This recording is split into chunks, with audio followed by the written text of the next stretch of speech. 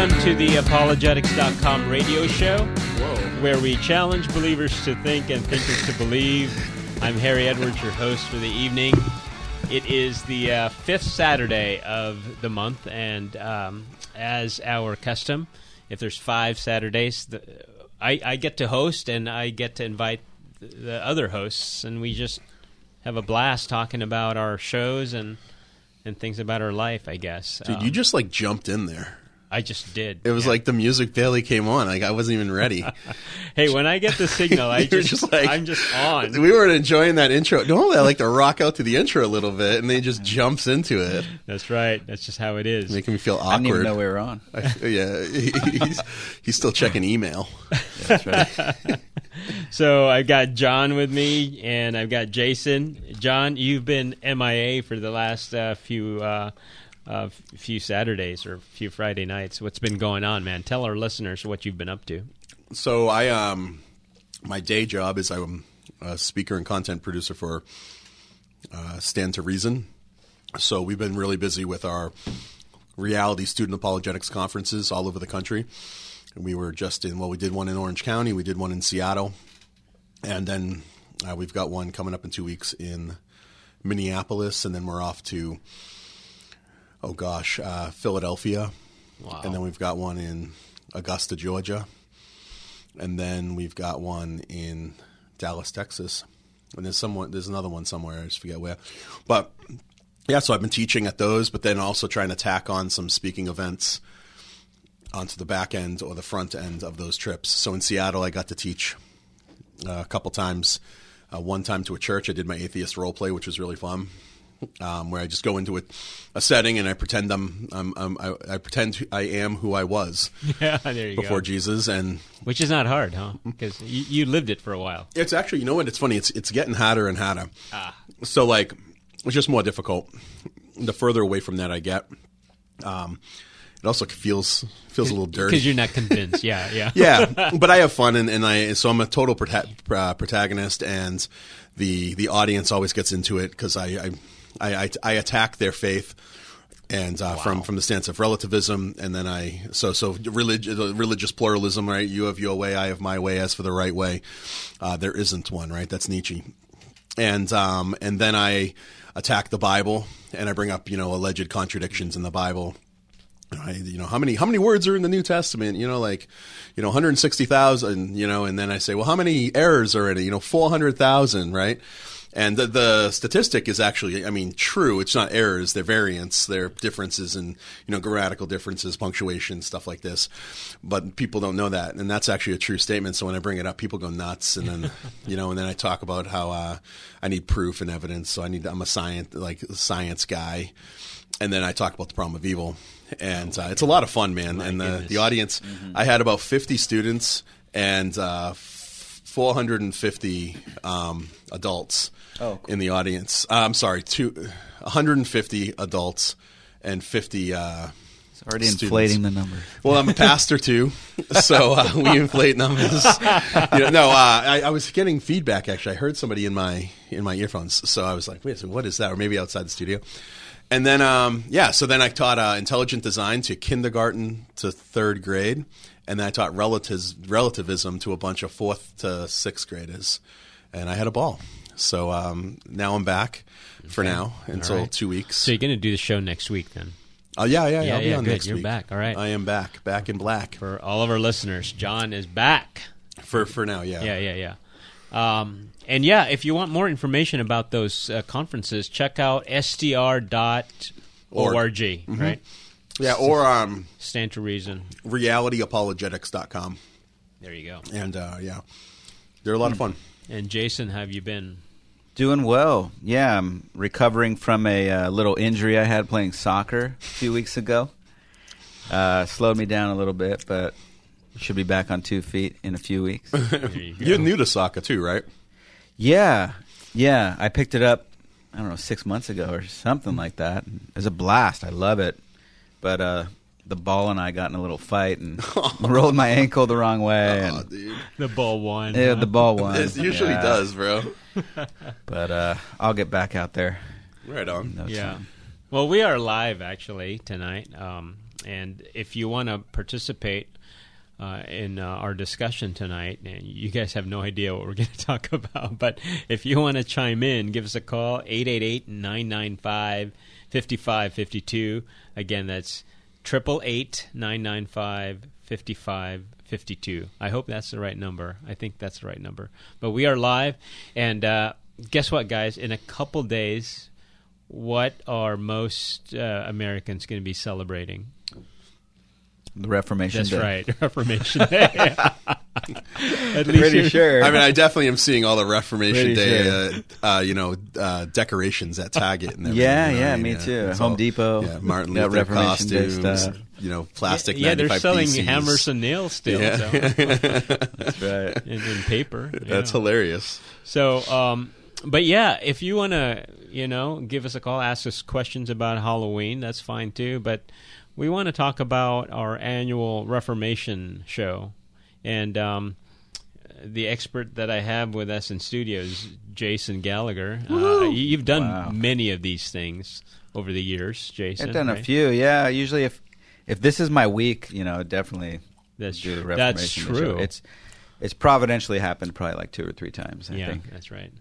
Well, I was telling you, it's never happened to me. So, but I get to be here and ask you guys questions. So, let's start with that. What happened around the early 1500s? Maybe we can go back before 1517, because in a couple of days it'll be the 504th anniversary Yeah, of the 504, Reformation. yeah. So it's a big event, obviously, a big deal.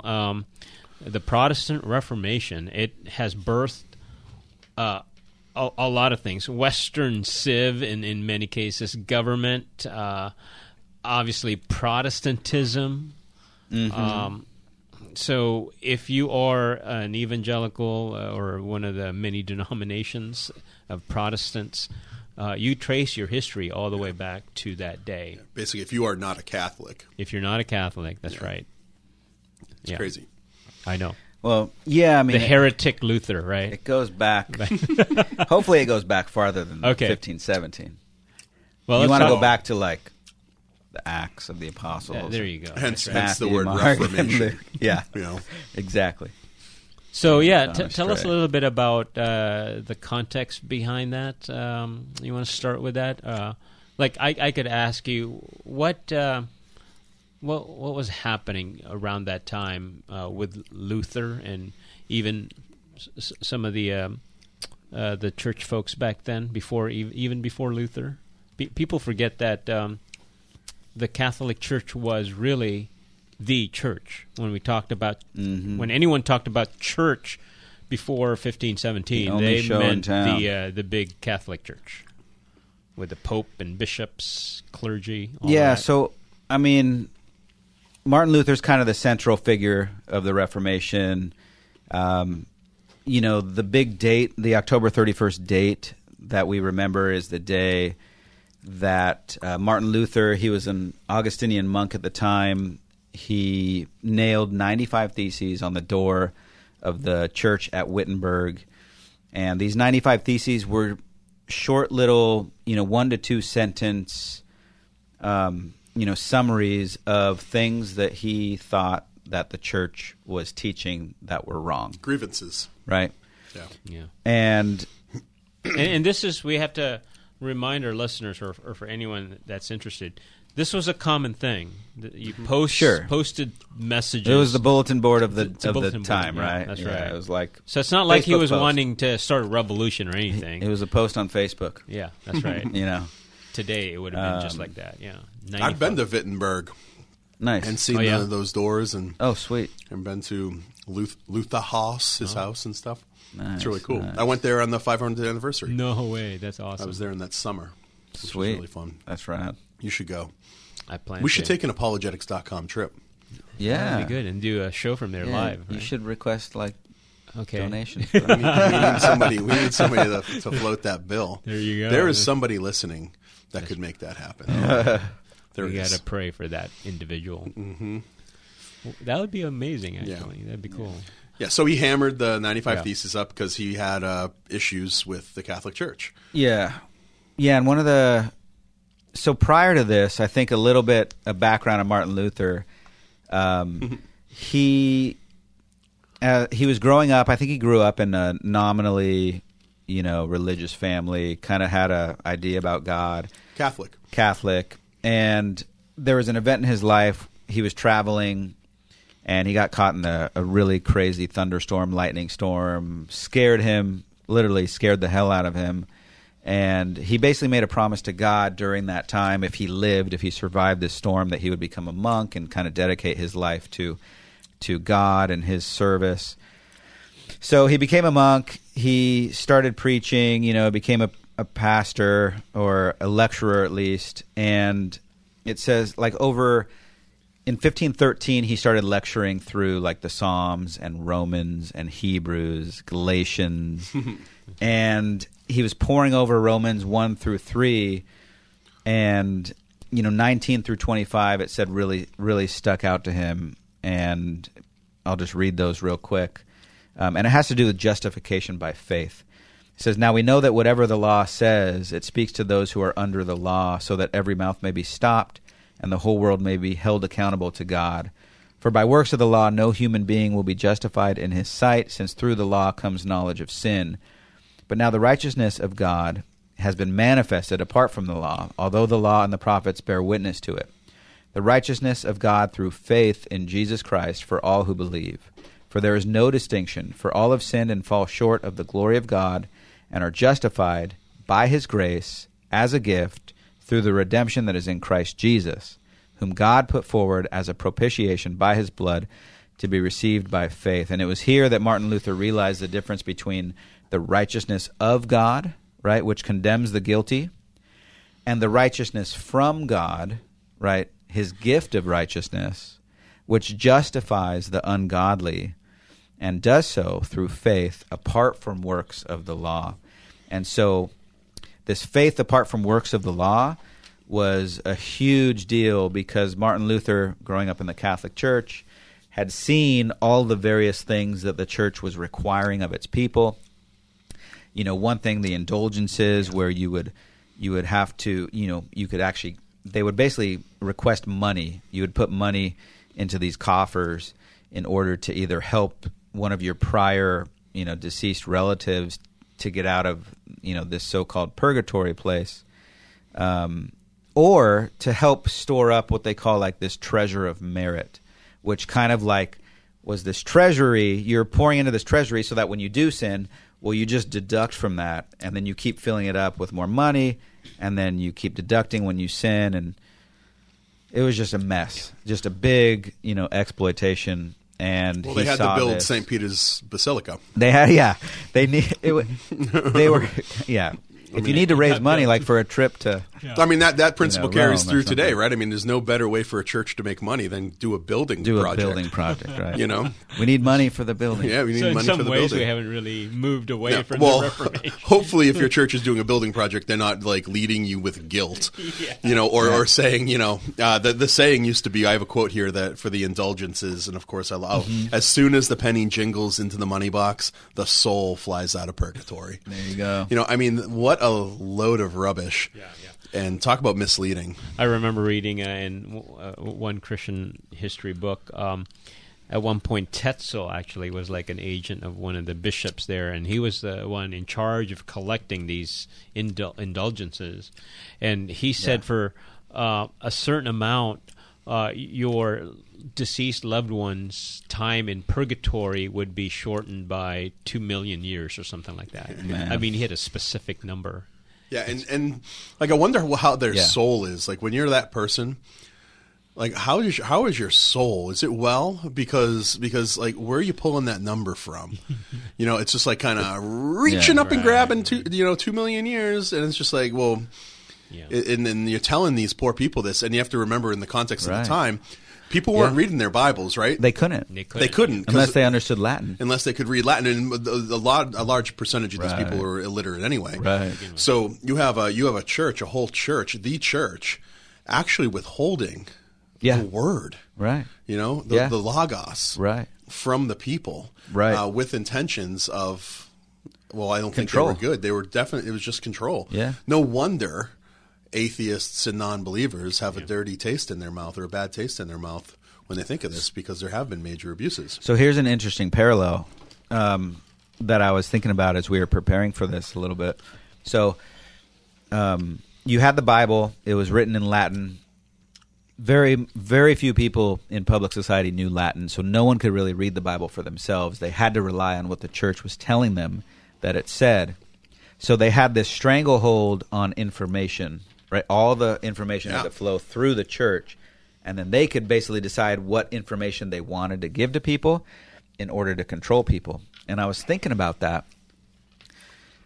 There's a few things here, but Martin Luther, one of the reasons he was so successful, not him on his own, was because his ideas were then able to be backed up through Scripture because the printing press was invented absolutely 20 years before the Reformation. Yeah. And he translated the New Testament into German. And he translated in the Common German. The Common German, right. So this is like a common, common vernacular that's not, they're not educational texts. Right. It's like the NIV of the day. Yeah. Which is so important. And so, like, was it Jan Hus? Hus. Yeah. Another reformer Hus? a prior reformer before Luther. Yeah. He was basically labeled as a heretic and burned at the stake. Yeah. Now that would have happened to Luther, but the word itself couldn't be held back anymore because the printing press allowed it to get into the hands of everyone, so everyone could see what Luther was saying was true, and eventually public opinion turned because of the information that got out to the masses. Now, here's a fast forward 500 years to where we're at, right? We have the printing press set on fire in the likes of the internet, right? We could get things out to the world instantly. Yeah. It's the new printing press, yeah. It's the new printing press, and what do we have now? We almost have a reversal here where all this flow of information, we want to get the truth out to as many people as possible, but now all of this is flowing through Google, YouTube, Facebook, and governments who are all trying to restrict what can be allowed through in order to control the masses. Because if you can control the information that they're getting, you could then control the people. And it's very similar to how the church operated for hundreds of years prior to the Reformation and the printing press. And we're kind of, I think there's some analogous stuff like that we could, just interesting things that we can kind of allude to and talk about. Like, man, that's why information is so important, that there's a free flow of information and that it's not going through all these kind of choke points. That's an interesting parallel. And I think something that what always sticks out in my mind is we always have like Luther on our minds, but we don't. Like, if you trace history back, I mean, the Reformation was, hundreds of years coming. It's not like Luther was the first person. Right. It's just he found that perfect. I mean, John Wycliffe, right? John Wycliffe was in the early 1400s. Yeah. I mean, he was 100 years prior, and he was pushing into the to Catholic Church. And he got burned. He got burned. Yeah.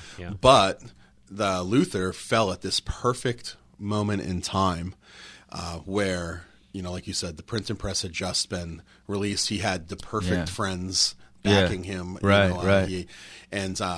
It was perfect. I wonder who the modern Martin Luther will be. That's going to take advantage of these things that have the ability. Because we need that now. We need a new Reformation, right? Well, I think that's a great question. Actually, should the church be reformed? I mean, do we need? I would say that Semper Reformandum. Man. Yeah, I would say that the church should always be reforming in one way or another. If your church isn't reforming at all, and it's stagnant. It's we're never going to arrive this side of eternity, right? We're always going to be striving towards a better, deeper, truer understanding of God and who He is. And I mean, even in eternity, right? I think that we're going to be striving towards that. Oh, absolutely.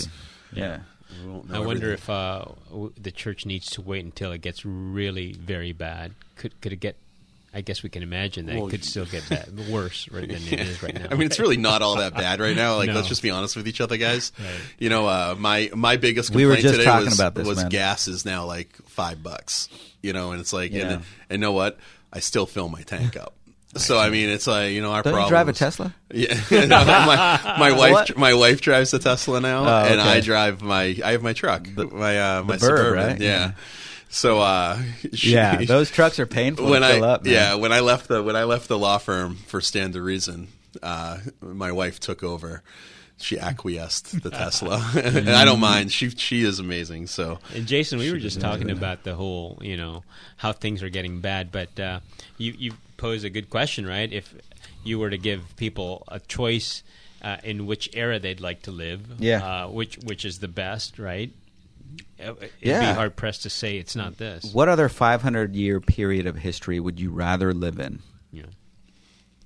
Right? Oh. This is the best. I mean, you could look back. I mean, it's so – there is so much first technology, medicine, amenities, everything. Internet. Even the poorest of the poor aren't. There is no better time to be living in true. history. At least, Well, that makes sense from a post-mill perspective, absolutely makes right? sense. Absolutely makes sense. Yeah. Well, I wanted to, and I because people always say things are so bad. This must be the end times. It's like, really? What other 500-year period of history? I mean, would you every time rather I watch live in? any movie that has a historical setting, I always will say to Rihanna, I'll be like, I am so glad I didn't live during this time. Yeah. Like, I'm just really glad. I've got running water. I complain when my daughters use up all the hot water and I have to take a cold shower. How about not being able to take a shower? It's just like it was so bad. I have to share this quote, right? So it was so bad back then during Luther's time that one philosopher said, "Men will never be free until the last king is strangled with the entrails of the last priest." Oh, wow. It was that bad, right? That is a picture, man. Yeah, that'd make a good tattoo. That's a good meme right there. So check this out, you guys. Let's get back to Luther. Speaking to the Bible and its availability. So I'm going to trace the history real quick from before the Reformation and then after the Reformation. So before Tyndale and the Reformation, like around 380 A.D., you have the Latin Vulgate translated by Jerome, which was a full translation of the Septuagint, and the Greek New Testament translated into the vulgar Latin language. And this was most widely used up until the Reformation, this Latin Vulgate. So in 730 A.D., St. Bede translates John into Old English. In 990 A.D., the Wessex Gospels, which is all four Gospels, translated into Old English. And so through the first millennium, first 1,000 years after Christ, there were very few people with access to God's Word. There was maybe 400 million people on the planet. Very few of them had access to God's Word. In 1230, the Roman Council of Toulouse bans Bibles in vernacular languages. They literally censored the Bible in common languages. Why do you think they did that? Because control, right? They wanted it. It's a choke point. Yeah. It was a capital offense to own a French Bible. 1382, Wycliffe, right? Jerome's he translated it into English. Yep. He believed all Christians should read the Bible for themselves. He died in 1384. He was dug up by the Roman Church in 1428 and burned as a heretic. 1455, here comes the printing press, analogous to the internet today.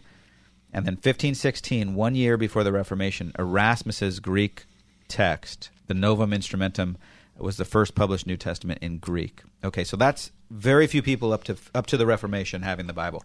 Now, post-Reformation, 1522, you have the Luther Bible. 1526, Tyndale New Testament. 1534, Luther Bibles completed from original languages.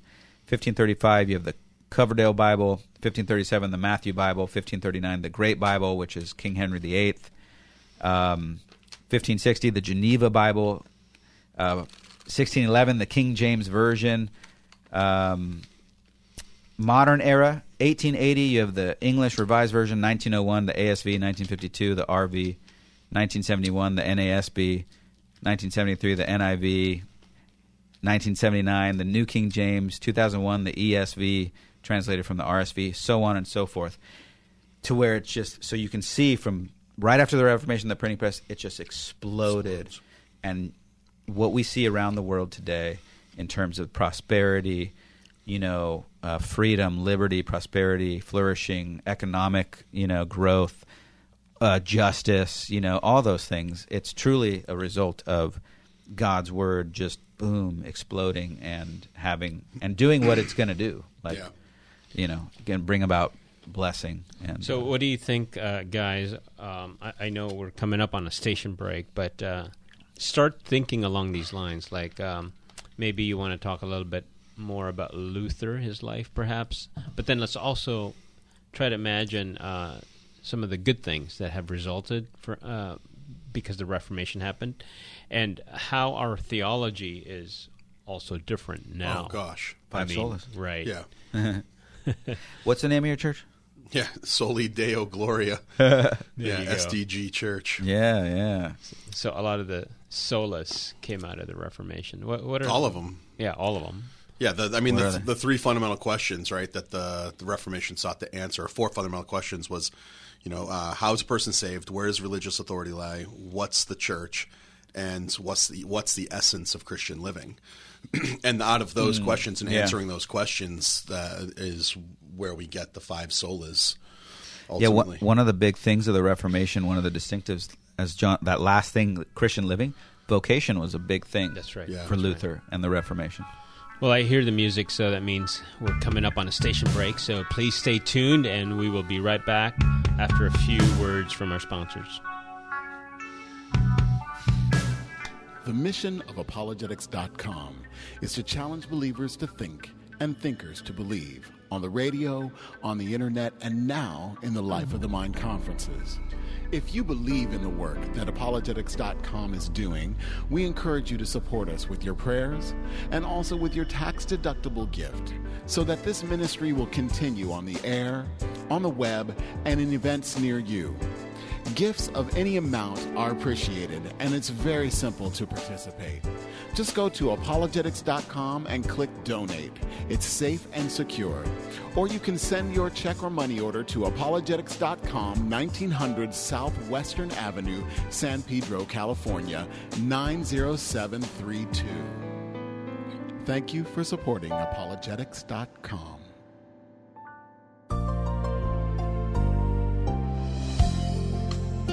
This is John MacArthur. Join me today for Portraits of Grace. When Jesus said, "I am the good shepherd, and I know my own, and my own know me," he was stating a truth that has been especially dear to me since the early days of my theological education.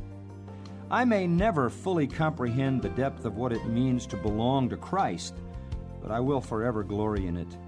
Peter said, "You're a people for God's own possession," which means God bought us with a price. Christians are uniquely God's because He paid the price to redeem us from the bondage of sin and death. Thus we are His. And since we are His eternally, we must live accordingly and rejoice in such a glorious privilege. This is John MacArthur encouraging you to live as portraits of grace.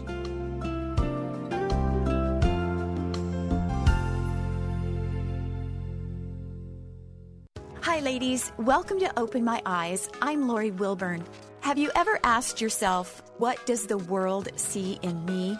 In 1 Peter 2:9, we read, "But you are a chosen race, a royal priesthood, a holy nation, a people for God's own possession, so that you may proclaim the excellencies of Him who has called you out of darkness into His marvelous light." It seems to me that the church today is living in FOMO, fear of missing out. We have embraced all the trappings of this momentary life, seeking to fit in rather than being set apart. We have forfeited our holy identities as God's people. Woman of God, let's not forget we have been chosen by God and for God. Let's live in such a way to bring Him glory, who has called us out of darkness into His marvelous light. To learn more, visit my blog at corechurchla.org. All right, let's get back to the apologetics.com radio show.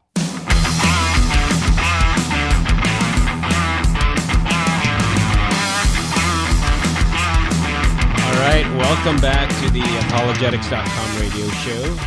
My name is Harry Edwards, your host for this evening, and we are talking about the Reformation, the Protestant Reformation that happened in 15 17, October 31st. So it's coming up on the 504th anniversary of that momentous historical event. And Christianity obviously forever changed and got righted a little bit, which is a good thing in our opinion. Of course, Martin Luther's a heretic in the Catholic Church. But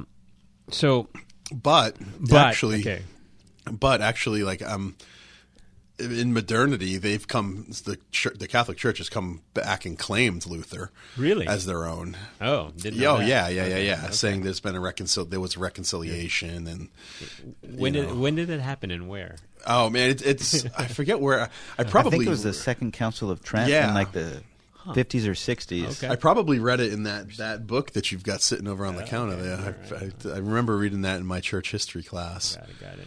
Being like, oh, so now they want to claim Luther. It's like that. Of course. That's hard, man.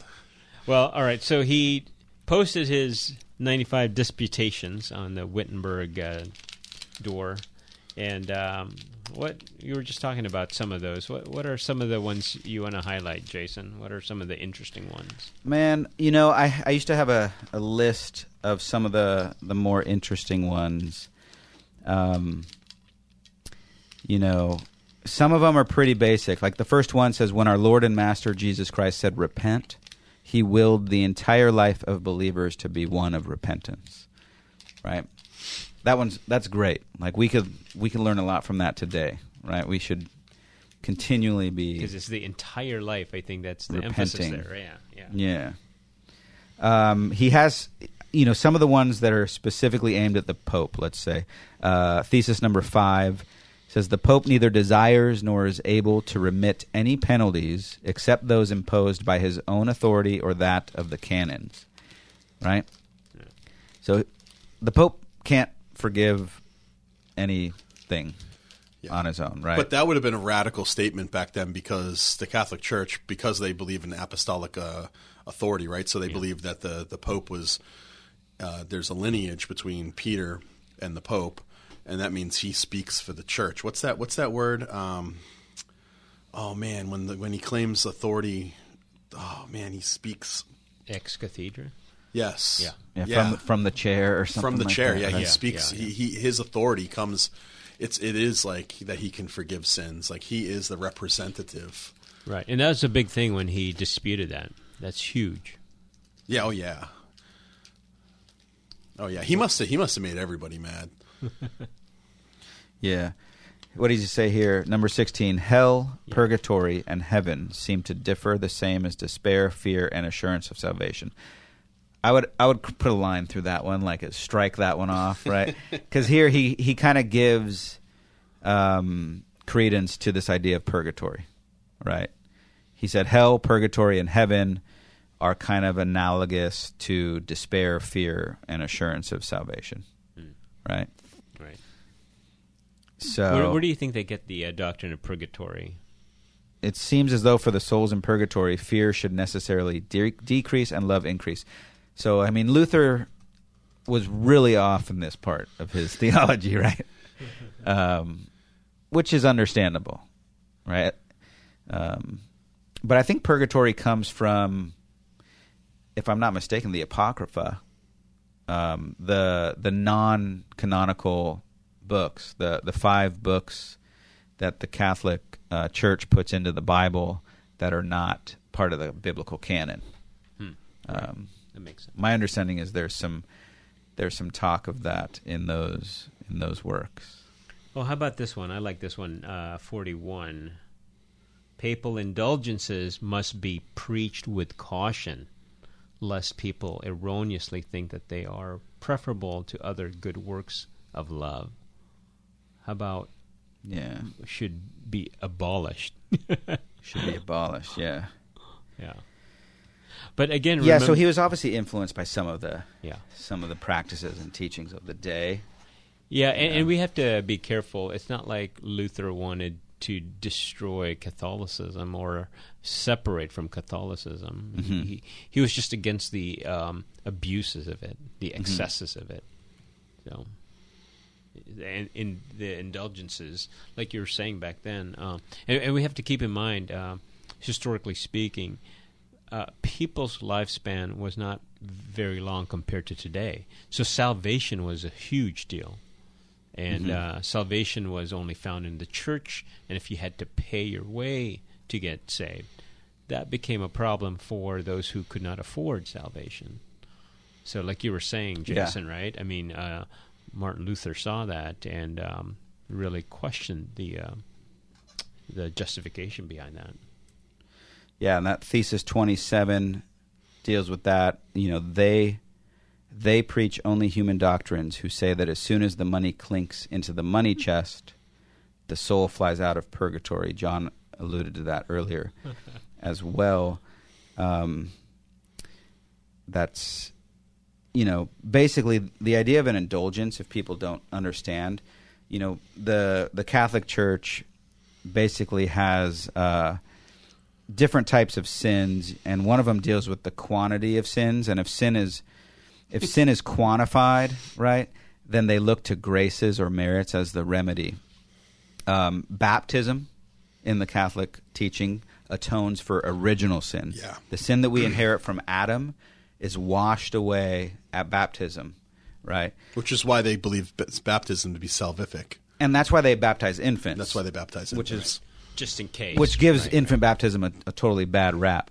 But they believe baptism atones for original sin. From there, it is our actual sins that remain, right? All the original sin has been dealt with. Our actual sin remains. And other sacraments along the way help offset our sins. And so some of those sacraments are the Eucharist, which is basically, you know, the Lord's table or communion, but, you know, viewed wrongly. They have confirmation, which is something you go through as like an adolescent. Marriage is actually a sacrament, you know, so getting married helps kind of deal with some of your sins. And then they have holy orders, you know, confession, going to the priest, you know, getting assigned so many prayers and Hail Marys and whatnot. And so as you sin, you build up all this stuff, and then you have to do all these sacraments to, you know, clear your record again. And an indulgence bypasses all of it, right? You bypass all the sacraments and penances through the simple purchase of an indulgence. I mean, doesn't get much easier than that, right? Well, assuming you have the money. Yeah. Exactly. And so I think one thing that bothered Martin Luther was like, he'd say, well, these rich and wealthy people, they get all this grace and forgiveness because they have money.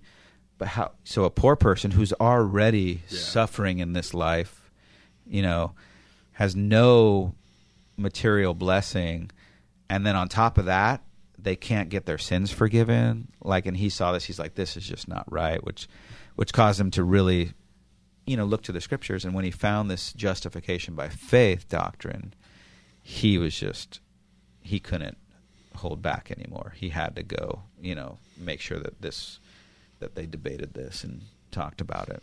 Yeah. So let me ask you guys, what are some of the big significant changes that happened to the church after the Reformation, or after, you know, Martin Luther posted the 95 Theses? What are some of the major ones, and some of those we appreciate today, don't we? Like the solus. Yeah, justification by faith alone. That's a huge one.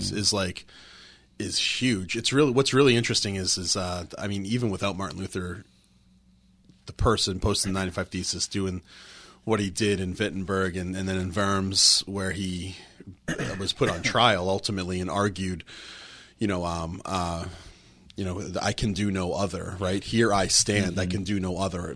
Right. He says something to the effect like, unless you can prove what I've been saying by the word of God is wrong, then I can't do anything but do what I'm going to be.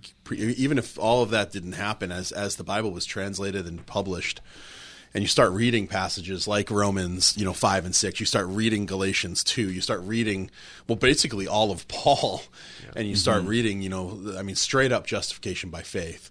I have to believe that there would have been a massive reformation anyway. So that's a huge change. The Christian, salvation for the Christian isn't according to any work that we do. So it doesn't matter how much money anybody has. It doesn't matter. I call it the great equalizer, right? It's the great equalizer. It is what makes every single person on this planet equal. We're all made in the image of God and afforded equal opportunity to be saved by the grace of God. Yeah. And it doesn't take. There's no special pleading here. It's not magic words or something that but everybody has access to it. So that's huge. Yeah, I mean, huge. And I remember, you're right. I think even personally that affected Luther because for a while he was struggling with how he could be right with God. Yeah, and it was intense for him, and just him being a monk already. His devotion, his whole life was devoted to God, and yet he had a very uneasy feeling about the whole, his standing with God until he realized that it's not anything that he could do, but I think you already explained this a little bit, Jason. It's his understanding that his righteousness is Christ's righteousness. That's right. It's not his or something that he earned or something that he worked into, but no, it's again the whole imputation, right? That's right. The whole transfer. Of his sin got blotted out and was replaced with Christ's righteousness. So that's huge. Yeah, we still, even in churches today, that's still a struggle for people to understand because we're so conditioned, right, by works. Because even from when we were little, we get rewarded for good works, and our status with our elders is always based on how good we are. But in Christianity, it's totally different. It's totally different, yeah. Sola Scriptura is another one. Yeah, another one, sure. Scripture alone. They're taking the authority away from the magisterium, the Pope and the religious elite. Again, which is just once you start reading Scripture and you see these things. I think of specifically, Jesus and the widow's mite, right? So he's with his guys in the temple area, and they witness people giving into the coffers, and it's a widow who gives her 2 coins, and it's all she can give. And meanwhile, Jesus is witnessing all the Pharisees and the Sadducees. And he just says her 2 pieces of her 2 coins. She gave the most. She gave the most out of all of these hypocrites. Whitewashed tombs, right? Woe to you, whitewashed tombs who've been leading God's people. Yeah, astray. They probably didn't preach on that one too much, right? No, I never. Right? I mean, never. Because there's such a parallel between the Pharisees and the religious aristocracy. Yeah. Even today, there I see parallels, But once you get back to the Bible alone, right? Scripture is what carries all authority. It's not man. There's no man. And then also Luther really knocked down the idea that we need a representative to God, right? Jesus is our ambassador. Yeah. We don't need another person, hence the confessions, right? We need to go confess our sins, and that person can somehow absolve us. That's huge. I mean, Jesus cut those legs off. Luther cut those legs off. And in that, the authority of the church was cut in half. So one of the big arguments or big discussions here revolves around tradition, right? Yeah. The Roman Catholic tradition was one of the main things that Martin Luther was protesting against, right? And a large part of the theses related to indulgences and the corruption. And there could easily be like a knee-jerk reaction to say that all tradition is bad, right? No. But that is so yeah. Right. Good. I'm glad you jumped there because so what role does tradition play in our interpretation of the Scriptures, for example, like since we were just talking about sola scriptura, do you want to jump on that, or what importance does tradition? I think we can gain a lot of things from tradition. Yeah. For example, the liturgy of our churches. The liturgy of my church is ancient. we can trace the almost the exact liturgy. I mean, there's some differences, and of course our vernacular changes, our words that we use change, but the form of the service we do very similar to what you guys do at Branch of Hope. Right. Call to worship. Call to worship, confession of sin. Pardon. So like then you hear the word of God, the table, and all of that. Do you guys recite any creeds recite or a creed? confessions? There's tradition too, right? Yeah. Tradition is found in the catechizing of our kids. Hopefully, you're catechizing your kids. If you're listening, everyone's to catechizing their kids. Their kids. Their kids are getting catechized, whether or not Yeah. YouTube and Facebook are doing, or TikTok, or whether or not we're doing it. Yeah. But that's tradition, right? So we take these books that are based in tradition. Some modern. I mean, we use New City Catechism. Yeah. That's like just like maybe 5 or 6 years old. Yeah. Keller came up with all that, but it's based on Westminster, which is old. Yeah. So. There's definitely room and good things in tradition. Yeah. Check this out. There's a couple quotes here that I think you guys might like. Our listeners would probably like them too. But this is from J.I. Packer. Can't go wrong with J.I. Packer. And he says this. He says, tradition is the fruit of the Spirit's teaching activity from the ages as God's people have sought understanding of Scripture. It is not infallible. That's good. But neither is it negligible. And we impoverish ourselves if we disregard it. Yeah. Right? Yeah. That's the confessions, that's the creeds, that's all the forebearers that are, Yeah. It's not salvific, and it's not the Word of God. Right. But there's value. And here's R.C. Sproul. He says, although tradition does not rule our interpretation, it does guide it. Yeah. If upon reading a particular passage you have come up with an interpretation that has escaped the notice of every other Christian for 2,000 years, or has been championed by universally recognized heretics, chances are pretty good that you had better abandon your interpretation. Yeah. Right? Yeah, that's totally true. New theology is usually not good theology. Right. Yeah. You had a nice saying. Yeah, I heard it from Mark Spence. I don't know if you know Mark Spence or not. He's with Living Waters Ministry. He said, if it's true, it ain't new. Yeah. And if it's new, it ain't true. Yeah. That's true. It is. Yeah. There's definitely something to that. When I remember being in grad school with Professor Lewis, he the reason why his systematic, for example, we didn't go to Grudem, which Grudem's fine, but he went to Shedd, who's like old. Yeah. Like go back to the 1600s for our theology, which is still actually fairly modern in theological terms. But the new theology is not good theology most of the time. Right. That's why you can judge most of this progressive Christianity stuff as garbage. Easily. It's all even worse, all the stuff on homosexuality, right? The new readings of redefining what the scriptures. So it's not our concept of homosexuality, right? Well, no. If you're reading something, or the gender stuff, for example, if you're putting on your 21st century lenses and reinterpreting the scripture, coming up with new theology, it's not good. No, I guarantee you, it's not good. It's bad. Harry, you never threw a number out, man. What do you mean? You never threw our phone number out for people to call. Oh, that's true. Tell us what they want to do for Reformation Day. Well, I did we got like 10 minutes left in the show. Yeah.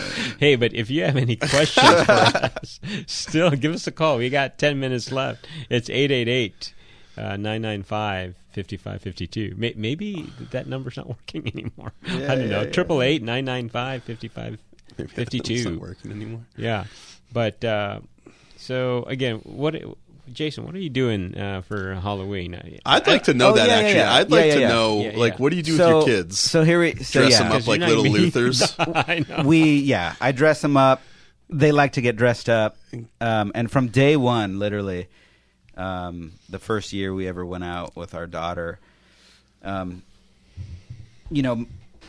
my conviction is, dressing up's fun, innocent, no big deal.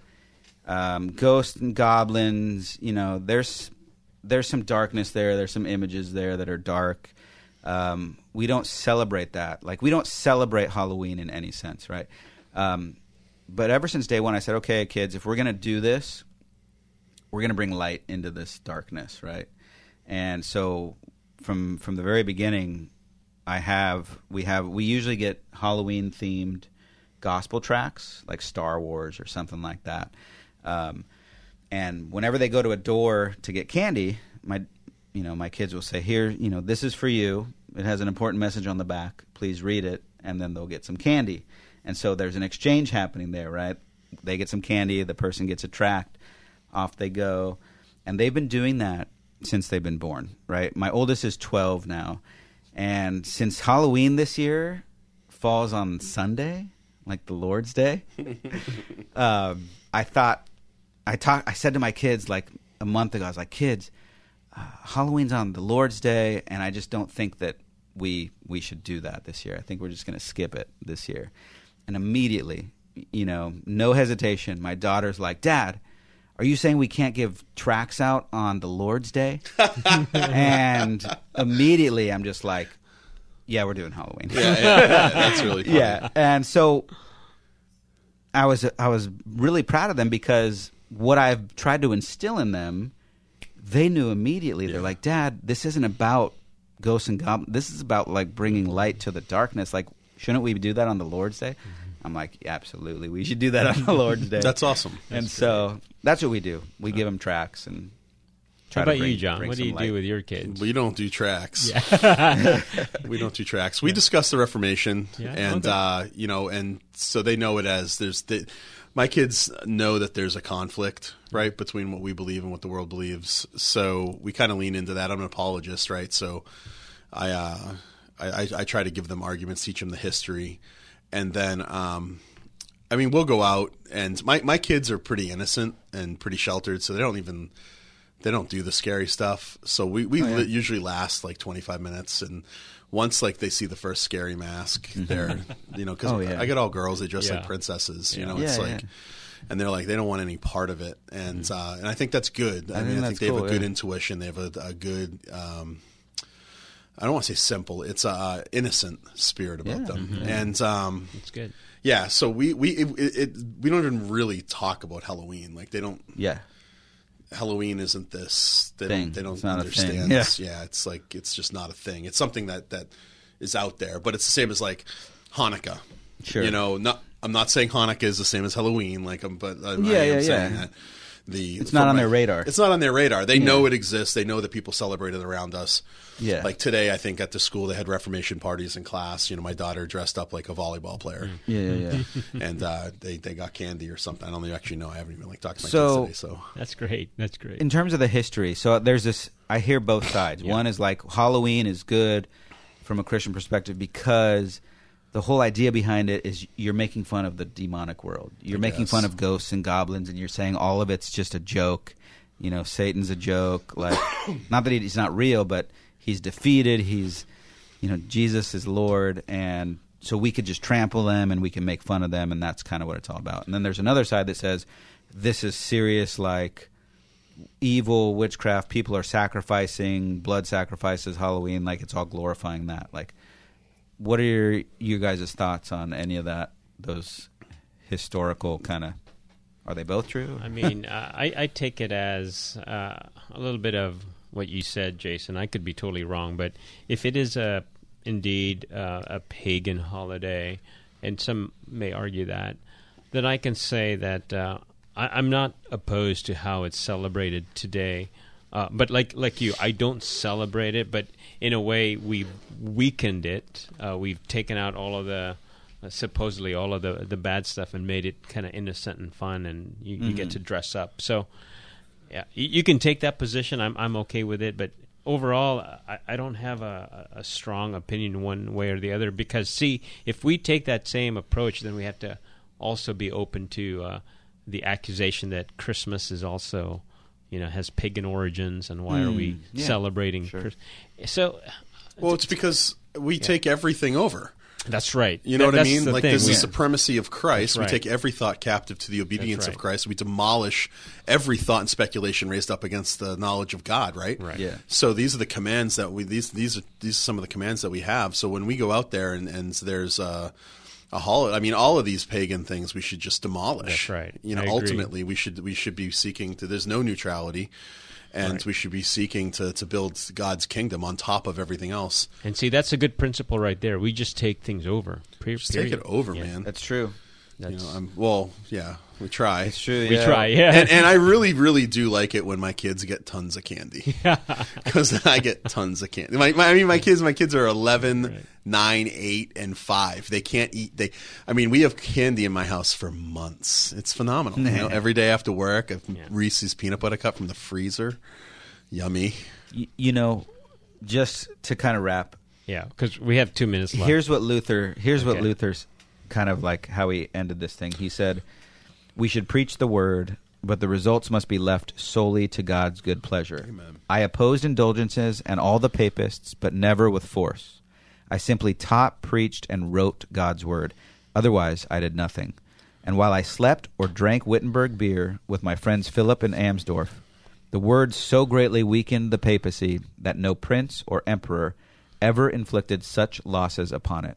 I did nothing. The word did everything." And I think that's, boom, the word did everything is just key. It is key. Amen. And we need to be just giving that word out.